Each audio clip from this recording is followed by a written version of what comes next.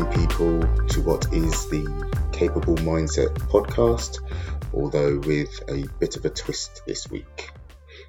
As your confusion and curiosity may have already been able to tell, your usual host, Carl Pinnock, who'd normally be carrying out this introduction and subsequent podcast with me as the co-host, is being replaced by featuring just me, Alan O'Garrow, for what will be my first solo podcast. Whoop, whoop. Now, of course, all this has been arranged in all the full knowledge and with the full permission of Carl. Don't worry, nothing's happened to him. I haven't poisoned him or got him tied up in the back of my boot again. I mean, for the first time or anything like that. We just decided, or more like I asked really, if I could get a bit of solo mic time because he doesn't really shut up. I mean, I've been working on some material myself and I wanted to deliver some quick content to you guys that is more along the lines of being thought-provoking and activity-based rather than discussion-based. I want you guys and gals to kind of take away from this time, not homework as such, but more desire to actually learn about ourselves by asking a very, very simple question. That question is, how well do you know yourself? Now, it sounds like an easy question, and most people, I'm sure, would probably respond with, I know myself really bloody well, and start quoting stats back to me like, I'm 5'11", 14 stone, I enjoy socialising with friends, and the Friday night takeaway with family, but that's not the information, that's not the stats that I'm interested in. I want you to ask and answer to yourself questions like, what do you love doing? What is it that you really, really love to do? When I say love, I don't just mean, like a lot or something that you do out of habit. I mean, something that when you are doing it, you lose all track of time. You feel a sense of almost euphoria or excitement like no other time. Maybe you're lucky enough it's something you already do week in, week out, or even day in, day out. Or perhaps it's something you've only ever done or experienced once or very few times in your life. Of course, it could be absolutely anything for this question. There's no wrong answer here. It just has to be something that has you smiling at the thought of doing it even before you realise. Now, that's just one question. The objective of these questions, and I'll say now that there are a lot of these questions, but don't be scared by that. It's only for the sake of variety. The objective is generally to actually make you unapologetically aware of how well you know yourself. Because by its virtue, if you don't know yourself, how can you expect others to be empathetic to your needs? So by taking the time to do this, go through the process, you're consciously taking steps to not only want to know who you are, but to draw a line in the sand of who you are now and ultimately decide if you'd like to make changes to your current life balance. I mean, after all, we are only ever truly successful and happy when we are in a balance or have a balance across our life. Anytime something is wrong in our lives, it's because there's an imbalance of something. Poor diet leads to poor health, which leads to not being very happy, or too much fun. Never thought I'd be saying this one personally, but too much fun equals an ignorance of responsibility, which can impact our safety needs. Safety needs are things like our homes, shelter, health, etc. But this is essentially a situation where you could spend all your money on fun and not have enough money left over for your rent, and now facing eviction or having to live back with your parents, which is an even more scary thought. So in a way, too much fun can actually end up having a negative impact on your life.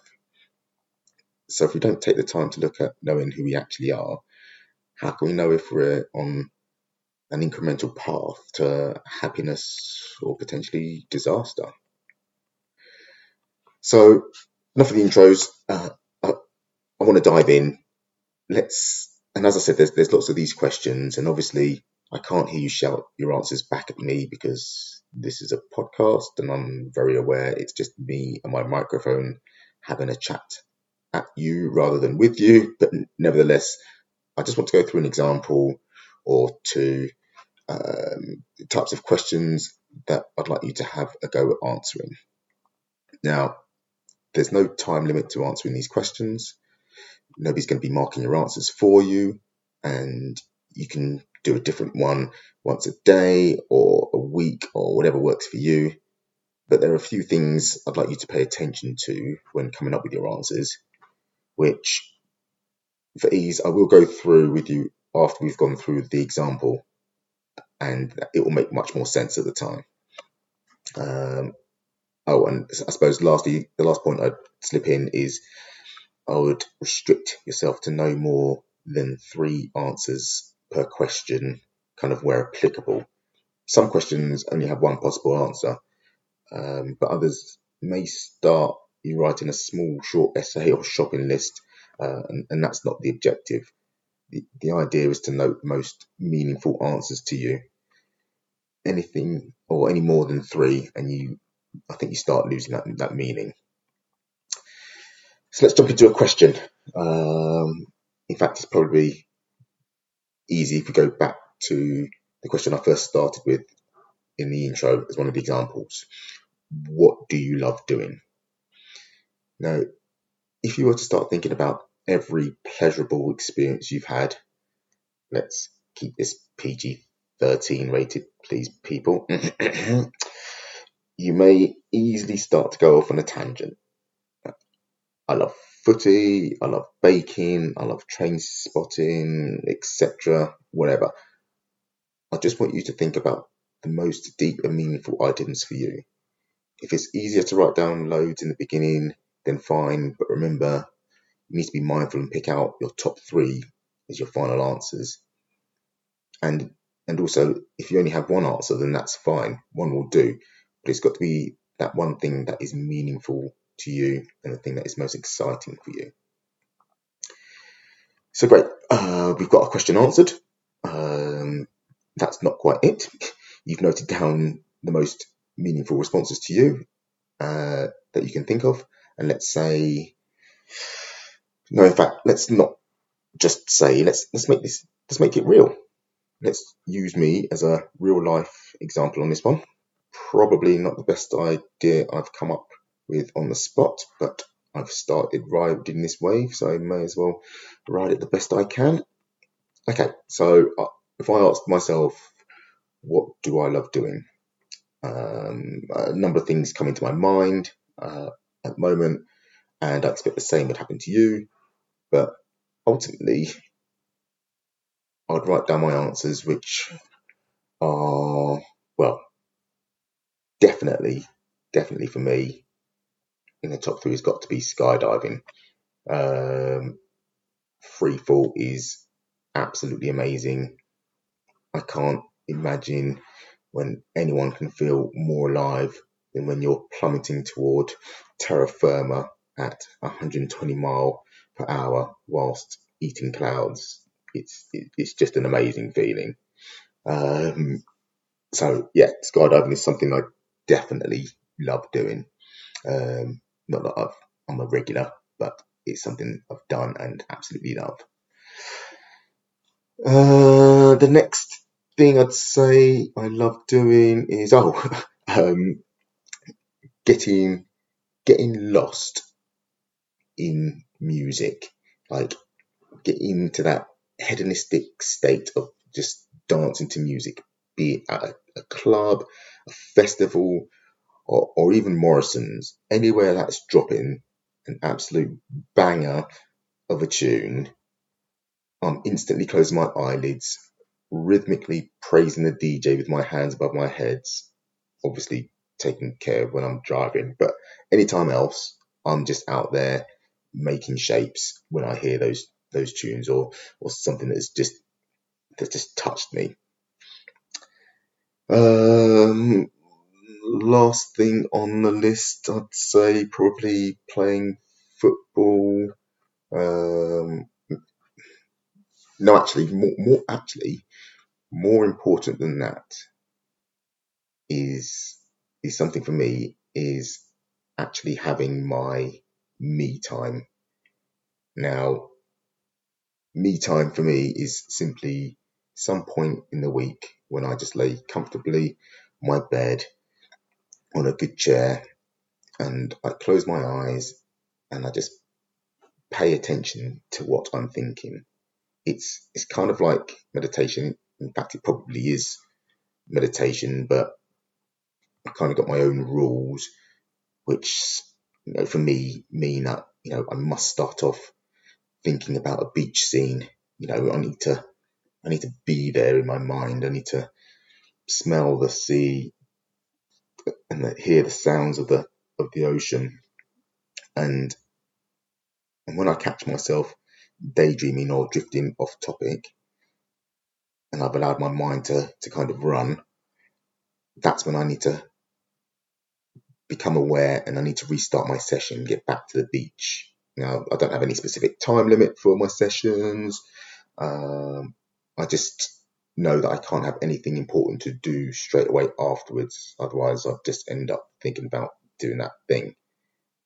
Now, personally, it works wonders for me for resetting myself. And, it took me pretty much a nervous breakdown to realize how important this reset time was to me. So, yeah, definitely me time is something that not only do I love doing, but for me, it's an actual need.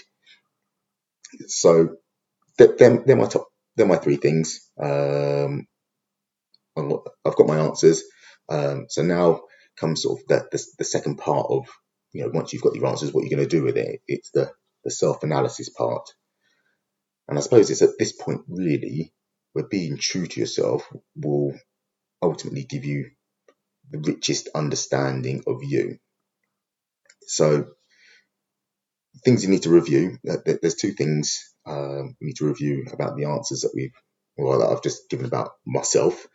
And the first thing is to note how long it took to reach my answers, or in your case, how long it took you to reach your answers. Were they at the tip of your tongue? Did you instantaneously know what to write down? Or did it stump you a little bit? The more you think about it, were you struggling to come up with anything of true meaning? And by the way, if you can't answer anything for the life of you, then that's not a bad thing either. For me, admitting you don't know something gives yourself permission to find out what that answer could be. It's an opportunity to learn rather than something to be ashamed about. So don't worry if you can't think of anything. But now, if it took you a long time to reach your answers, once you've kind of looked at it and thought, oh, yes, that took me ages, or I seem to pull those off pretty quickly. If it took you a long time, was it because it's been a long time since you did that thing? Was it a long time since you've acted in that way, or is it just a case of you never really thought about it? And then conversely, if you answered really quickly, did you give your answers the intensive thought that we're aiming at? Are they already passions that are close to your heart? Every day in everyday life, or if you had more time, could you find something deeper to put down as your answer? So it's just about the timings there and understanding. Was it a difficult thing for me to do, or was it an easy thing for me to come up with? And the second part of the analysis would be, and this is where you start to probe sort of the possibilities of your potential alternative life, is asking yourself, how would you benefit if your friends or partner slash spouse knew the answers that you've just written down? Do they already know the answers that you've written down? Do they know all of them or just some of them?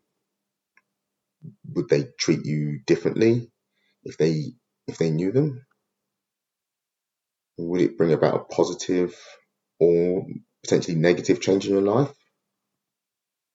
And I'd say if that change would be negative, having given your friends, family, and spouses that knowledge, then you may potentially be having to mask part of your personality, which then the questions are asked in whose best interest is that for, and what are the reasons.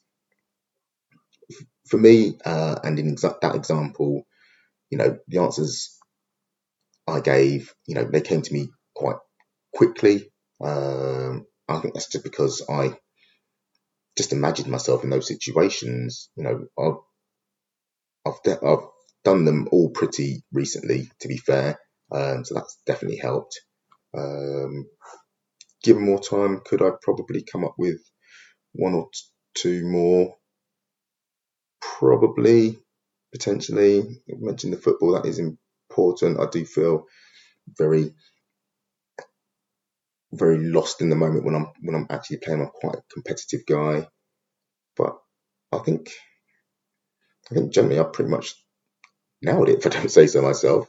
You know, reflecting on if my life would benefit from friends and partners knowing this, well, 1,000,000% yes. I know my partner understanding I have a need for my me time once a week means, I don't have to make excuses to find that time. They don't clutter my calendar in such a way that I don't have that time available to me. They understand how much and how important it is for me, my own self-development and processing. That is a massive win, sharing that knowledge.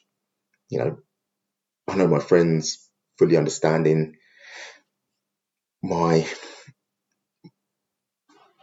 party-like behaviour when I'm lost in the music, and my need to not to want to leave a party. It's because I'm at one, and they know that I want to wait till the lights come on. So if you want to go home, it's up to you, but I'm not going until these lights come off. But at least they know that's who I am. There's no mistaking it. Uh, and I think, and everybody else, knowing that I love skydiving probably is a benefit because it serves to help when I'm collecting for sponsorship money at best. But yeah, I hope that gave you like a little insight into the type of things that I'd like you to be looking at.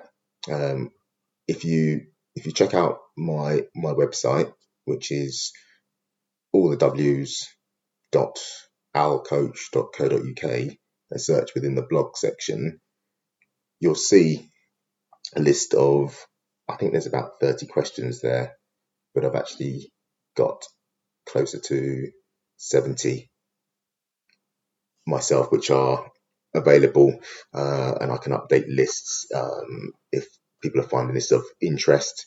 But head to the website, check out the questions, pick 1, 2, 5 or 10, and just take some time to answer them, and actually go through the work and see how much you actually know about yourself. I did say this would be a short podcast. It was just one to hopefully build a bit of intrigue and offer a bit of difference, and hope that you found some value and interest in it. I did wonder how long it would last and how many ums and ahs I'd put out there, but I don't think it's been too bad. It's actually been quite fun. Myself and Carl should be back to normal proceedings soon, but if in the meantime you want to ask any questions relating to the show, you can contact me on the usual socials, on Instagram, which is the_owl_coach, or find me on TikTok at the_owl_coach, or you can email me, alan@owlcoach.co.uk. Thanks a lot for your time, guys, and I'll speak to you again soon. Take care.